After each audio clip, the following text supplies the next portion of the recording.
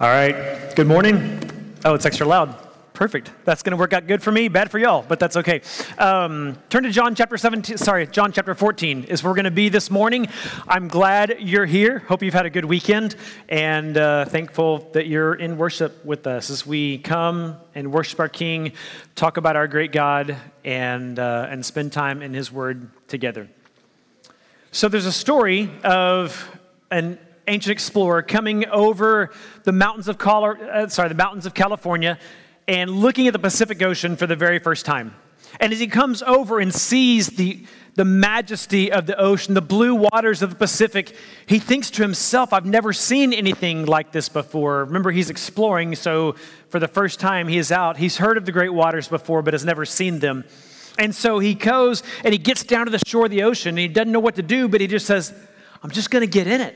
And so he gets down in it, and he says, I wish there was a way to be able to take what this is, what I'm seeing, back to my people, to be able to take it back to the people that have sent me here so I can explain it. He didn't know what to do, but he had this clay jar.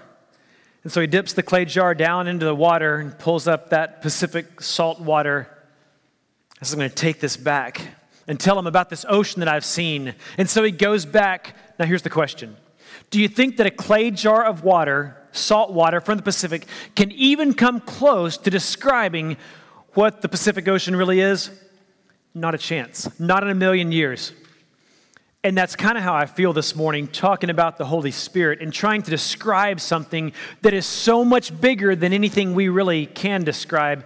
And here's one reason why. Because God is infinite and we are finite, and we as finite are trying to describe the infinite, and we just don't quite have words to do so. So I was talking to Lori Vesper, and Lori works in the office with us this week, and on Wednesday she said, hey, what's your sermon title going to be? What do we need to put in the midweek update? There's an email sent out every Wednesday. You may see it. And I said, just put this. Put, Monty's going to talk about the same thing Dean's been talking about, but try not to talk about the same things Dean has said. Try to say something different than Dean has said. And she said, if we say that, they're going to think I made that up, and it's going to make me look bad. I said, no, they'll think I made it up, because I'm always making up stuff like that. So here's what we're doing this morning. We're trying to talk about the Holy Spirit and share some things with you. And Dean has been in this series, and we've been primarily in the book of John, the last discourse of Jesus, John 13 through 17, spending time there. And we're going to spend a little bit more time there this morning, specifically in John chapter 14, but a few other texts as well. But here's what I want you to know. The Holy Spirit's hard to understand. It's a difficult thing for us to get a grasp on. We understand parts of it, and parts that we understand because God has revealed that to us. But if this morning you find yourself saying, we're talking about the Holy Spirit, but it's always just been elusive to me. I've never had a really firm grasp, and it's been difficult to understand what the Spirit truly is. Or if you've ever thought the Holy Spirit is hard to comprehend and unable to be understood, or if you've ever just felt like you're alone, no one else around, then this sermon is for you. So the title of the sermon is called Never Alone, and we're going to spend some time looking at the Gospel of John, but a few other texts as well in that. Okay, so we talk about the Holy Spirit. It may be perhaps one of the most challenging topics of Scripture to talk about. To talk about this Spirit that we've heard lives among us, that we've heard lives in us, but how do we understand that? Because He's not physical, and everything we understand is physical, so how do we say, well, the Holy Spirit's in us? Where exactly is it at? Is it in here somewhere? Is it down here somewhere? I don't know how to describe that. And so we look at this and we say there's been lots of confusion through the years about the Holy Spirit. There's even been controversy about the Holy Spirit, understanding what His role is, what His nature is, what the function is of this third person of the Trinity. And so I'll say that even though I've spent lots of time studying this through the years, and you may be the exact same way, there's still so much I don't understand, and so many questions that I still have. And so for people today, the idea of the Holy Spirit, it can be a little bit disconnecting. And there's certain parts of God we understand. God the Father, for instance. We can understand what a father is. We know a father would play the role of provider, play the role of protector, play the role of someone who is going to be a leader. We can understand that. We get Father. So God the Father kind of makes sense to us.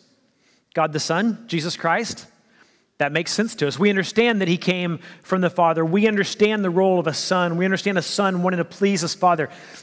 A lot of us in this room are sons.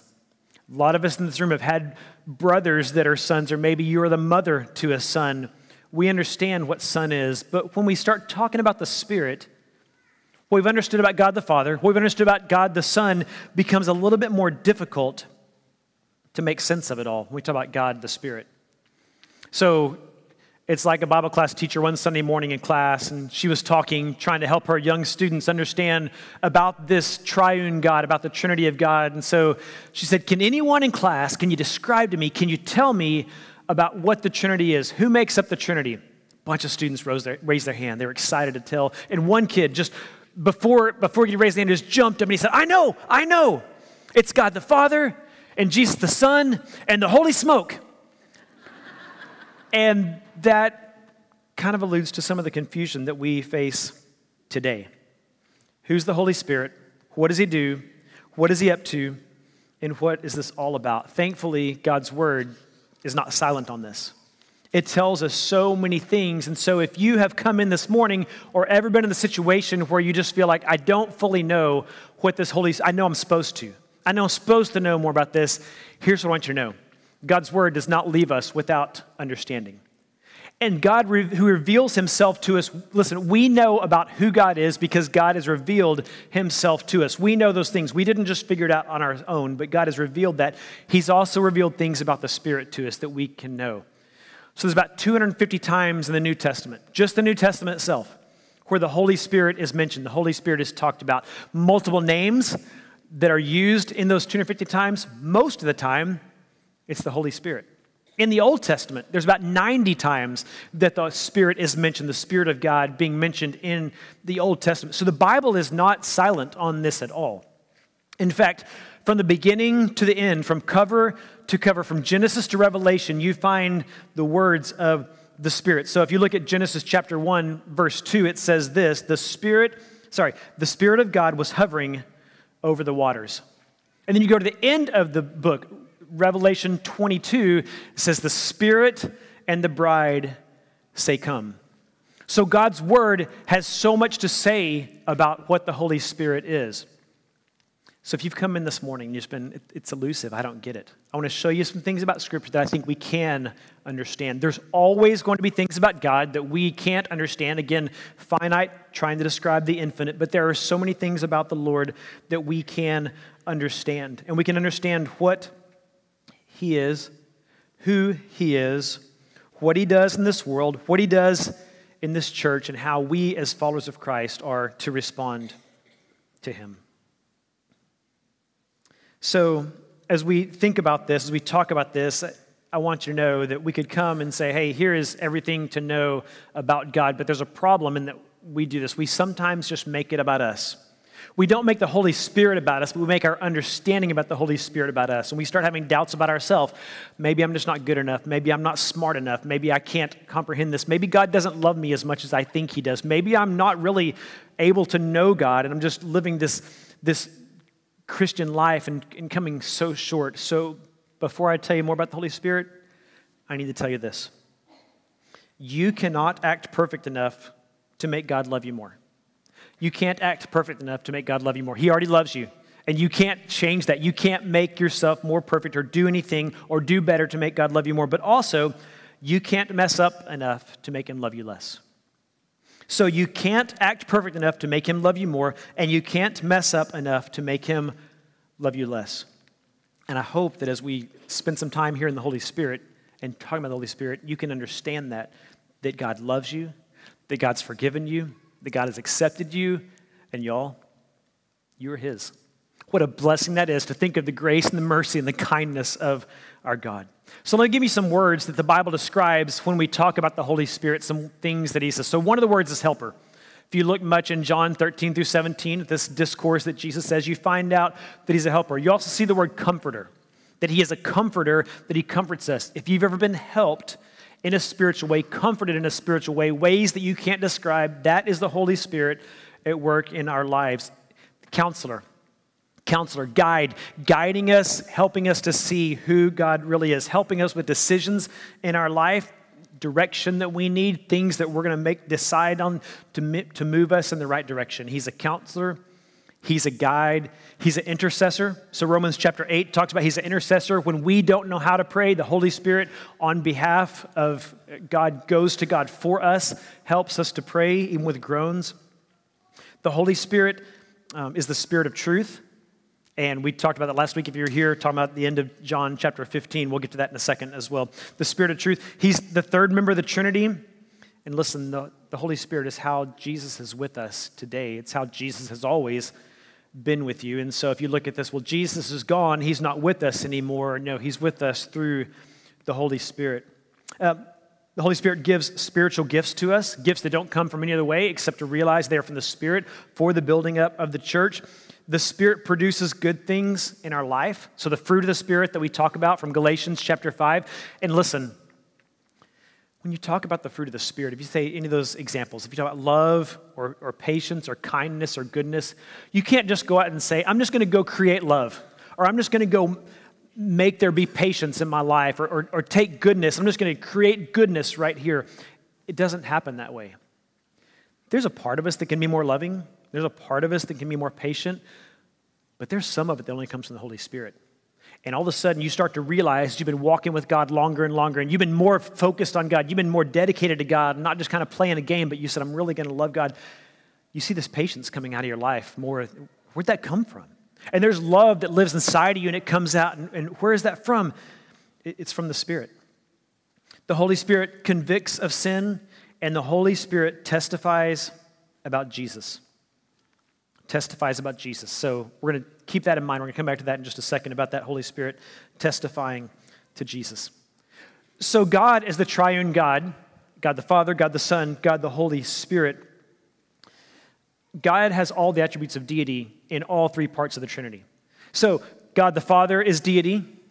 Jesus the Son is deity, has all the attributes of divine nature. The Holy Spirit has all the attributes of deity, all the attributes of divine nature. And he's called the Holy Spirit because he's a non-material being. We think of physical stuff. We think of all the stuff physical. Think about the stuff you think about all the time. You think about things in life. You think about maybe what to eat. You maybe think about stuff at your job, people in your life, car you drive, whatever it is you think about. Almost all the time, we're thinking about physical stuff. So it makes sense that when we're thinking about something spiritual, we have to kind of say, hey, I've got to step back from my normal train of thought and realize that the Holy Spirit is not this material, physical being, but he's invisible. And he is spirit. And even though he is spirit, every time he's referenced in the Bible, he's referenced personally and talked about who he is personally as being able to know him personally. All right, so I'm going to take a step back about 10 years for y'all that have been in this church for 10 years or more. And our preacher 10 years ago was Forey Grove. And the first time I remember, well, lots of things about Forey that I remember, and so many joys. And I shared the office right across from him for about 8 years while he was here. And oh, the stories that came out of those times of us yelling back and forth at each other in some really fun ways. But one thing he talked about a lot, remember this, he talked about that God, that Jesus, the Holy Spirit, it's like the hound of heaven.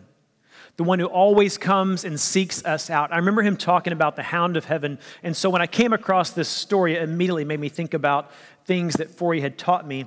And so it was in the 1800s, and a guy named Francis Thompson. And he wrote this poem called The Hound of Heaven, but let me tell you the backstory first. He was a medical student in London. He dropped out of medical school, became addicted to opium, and with any addiction, that just led him away from the things that were right in his life and led him to things that were difficult in his life. And he ran from God. He attempted suicide, and he kept running, and he kept running, and he kept running from the Lord until one day he realized he couldn't run anymore. And he hit rock bottom, and he realized that God had been pursuing him the whole time. And he wrote this poem called The Hound of Heaven. And so in it, he says this, I fled him down the nights. So fled means running away, right? I fled him down the nights and down the days. I fled him down the arches of the years. I fled him through the labyrinthian ways of my own mind. And he goes through and elaborates on how he ran from God. But then he comes to this part here. And he says this, talking about God, he says, God pursued me with underlying chase and unperturbed pace. Isn't that great? Underlying chase and unperturbed pace. We would just say, God came after me. And he takes the time to describe it, how exactly God came after him with underlying chase and unperturbed pace. I love that description and this understanding of the constant chasing and the pursuing of the Holy Spirit in our lives.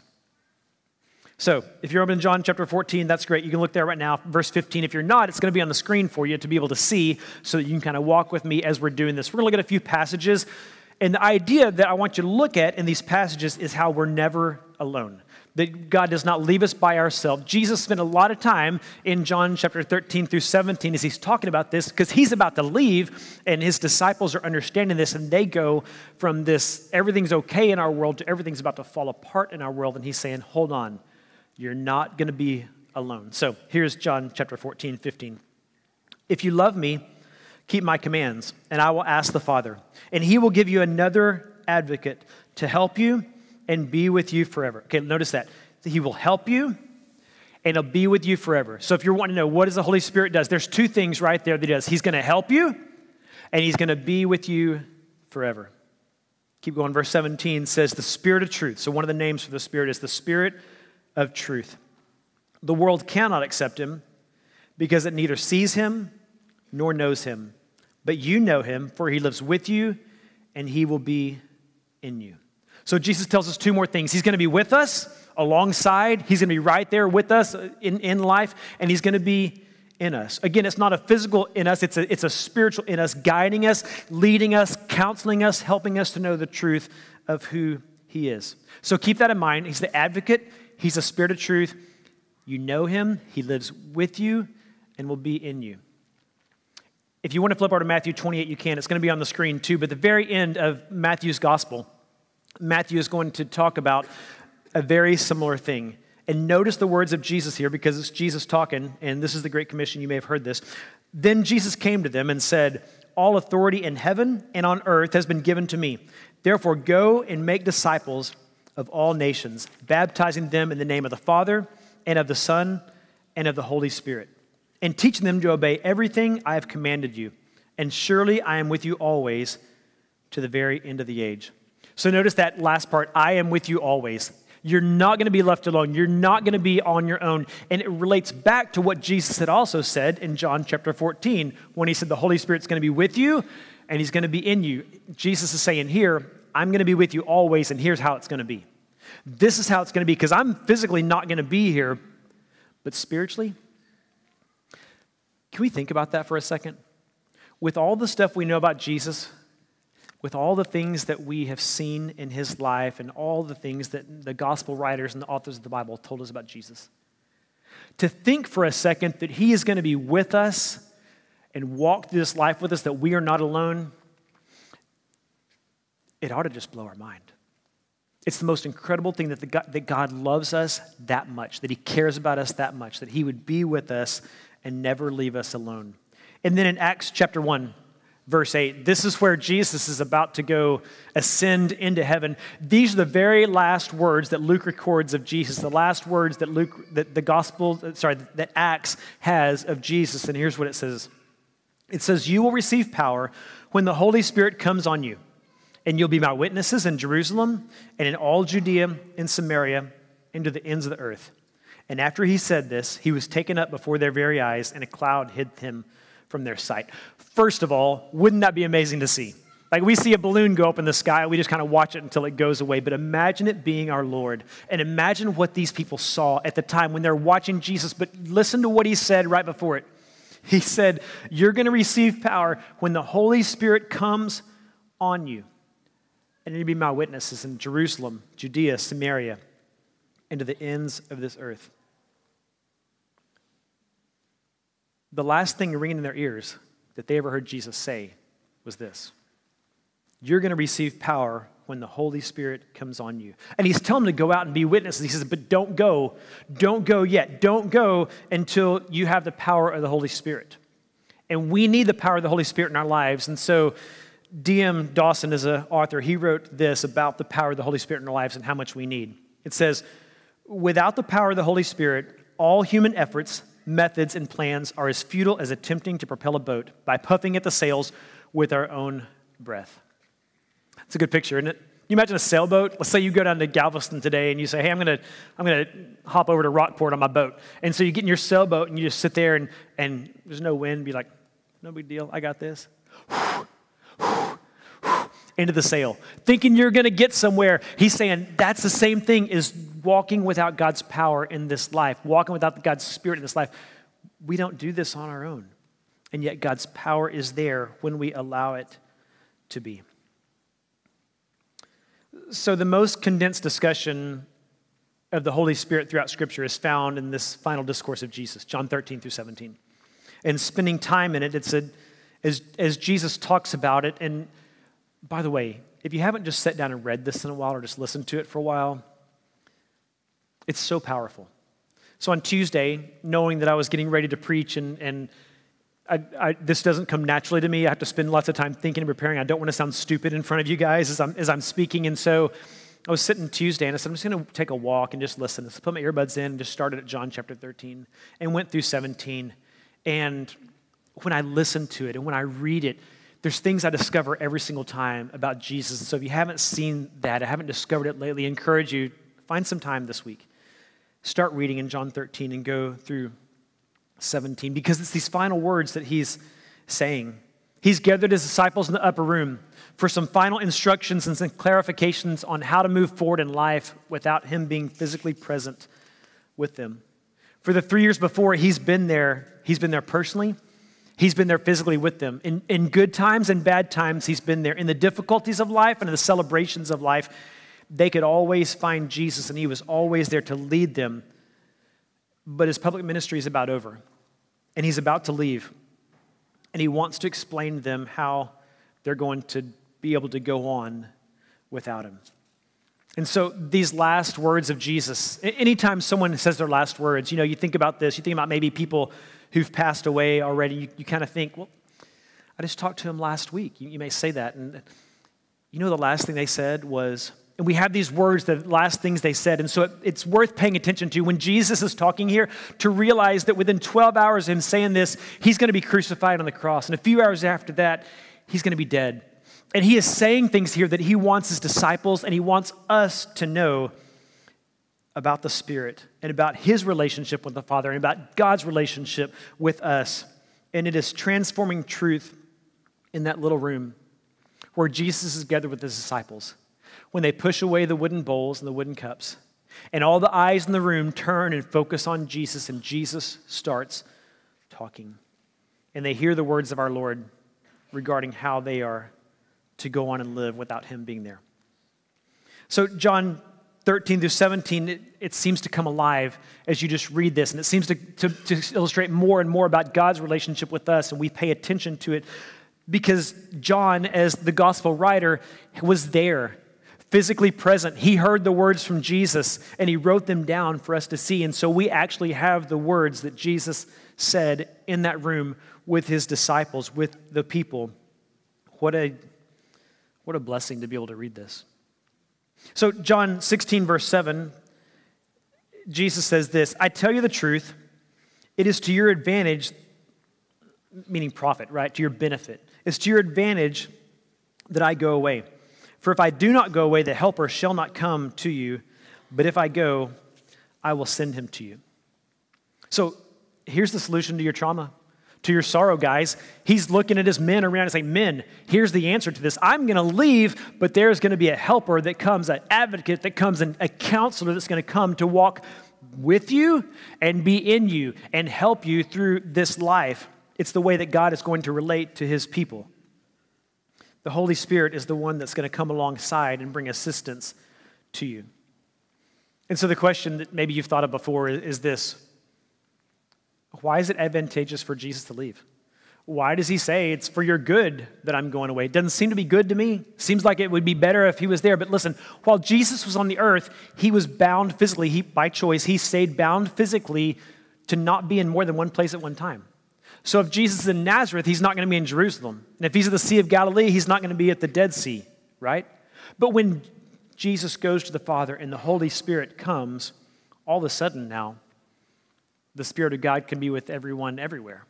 It's the most amazing thing to think about because I get confused trying to hear two conversations at one time. To think that God can know the people of this earth that have ever lived and ever will live, that he can know all of us right now, that his Spirit can be with us right now. Is it a wonder that we have trouble understanding this because God is so much above us? But what he's revealed to us, we know, and that is that the Spirit can be with us. And so whether we're in College Station, Texas, or we're in Chicago, or we're in Miami, or we're halfway around the world, God's Spirit goes with us and every believer and is in us and is with us. It gives us strength that we need in a spiritual way, and it's never going to leave us. Jesus says, that's the plan. That's what's going to happen. That's a great plan that he gives to us. And the Holy Spirit, it's important to know this, is someone to be known, not just a force to be utilized. And so the Spirit, when you think about it, we don't just talk about it in this mystical sense of, oh, the Spirit this, the Spirit of that. It is someone to be known, not just a force to be realized. And the power of the Spirit does not come without relationship. It's not just a force to be utilized. It's someone to be known. You've probably heard the statistics like I have about how isolated people feel these days. In this technological generation that we live in, where we are connected more than we ever have been, there are so many studies that say, listen, people are just lonely. People feel alone. People feel isolated. People feel like they don't have anyone. And we realize that a screen in front of us and knowing something about someone is not the same as actually knowing someone. And the same is true with the Holy Spirit, that knowing about the Holy Spirit is not the same as knowing the Holy Spirit. But he's not just a force to be utilized. He is someone to be known, that the Holy Spirit is in relationship with us to the point that you are never, ever, ever, ever, ever alone because you have the Holy Spirit. So if I can give you some encouragement this morning, even if all of this is difficult to understand, even if you're like, man, just grasping my mind around this, to know that we are not alone because the Holy Spirit is there with us. He's not visible. He's not for the five senses, but he is with us spiritually. He is guiding us and leading us.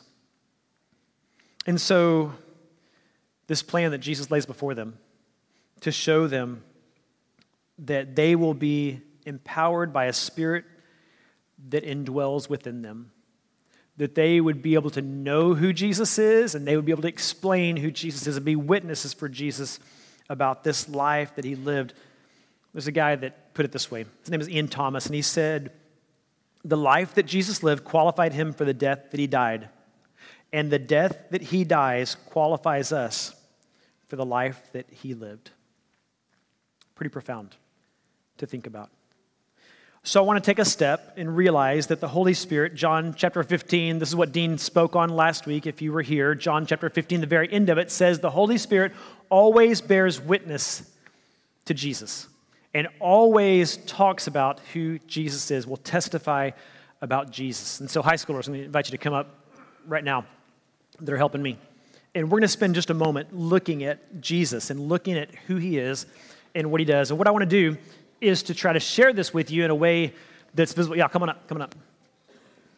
Share this in a way that's visible and let you walk through 6 different scenes of Jesus' life. So you're going to see Jesus as he heals a paralyzed man that's brought and let down through a roof by his friends. You're going to see Jesus as he encounters a man named Jairus, and Jairus' daughter is sick. And then a woman that comes up and just grabs the hem of Jesus' garment and reaches out, and Jesus knows power is going to be taken from him, and he, as if he didn't know, he turns around and finds her and helps her up. Jesus, as he goes and he's in the wilderness and Satan is tempting him. These are not going to be in order, by the way, so if you're looking in order, don't think that. But I want you to see the stories of this. You're going to see Jesus and the Samaritan woman at the well. You'll see Jesus and Zacchaeus, and then Jesus as he's crucified. And listen to the song and think about these words, and let's take a glimpse at this one to whom the Spirit testifies to.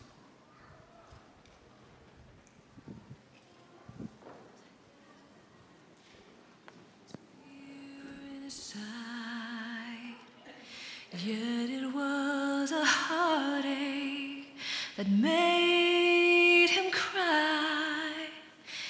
He gave his life so you would understand.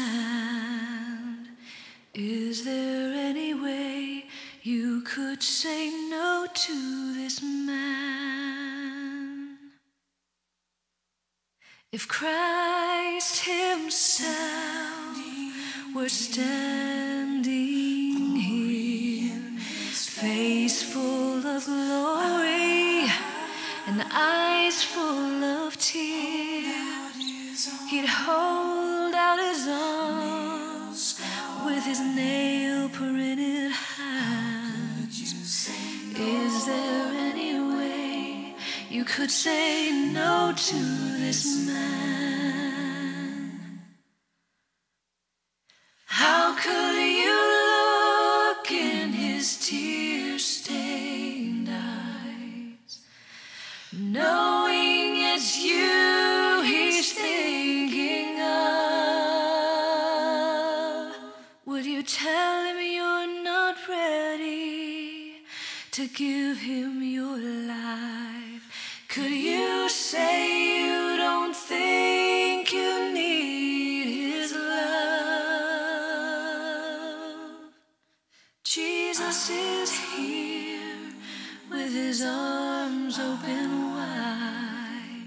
You can see him with your heart if you'll stop looking with your eyes. He's left it up to you. He's done all that he can. Is there any way you could say no to this man? How could you look in his tear-stained eyes, knowing it's you he's thinking of? Would you tell him you're not ready to give him your life? Could you say you don't think you need his love? How could you look in his tear-stained eyes, knowing it's you he's thinking of? Would you tell him you're not ready to give him your life? Could you say you don't think you need his love? Thorns on his head, your life is in his hands. Is there any way you could say no to this man? Oh, is there any way you could say no to this man?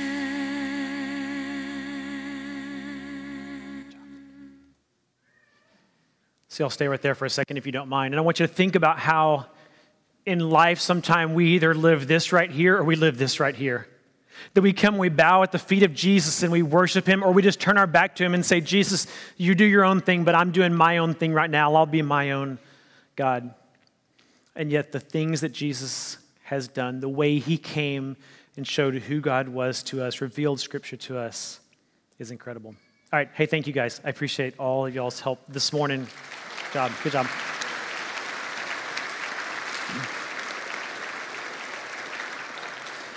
So the story doesn't end there.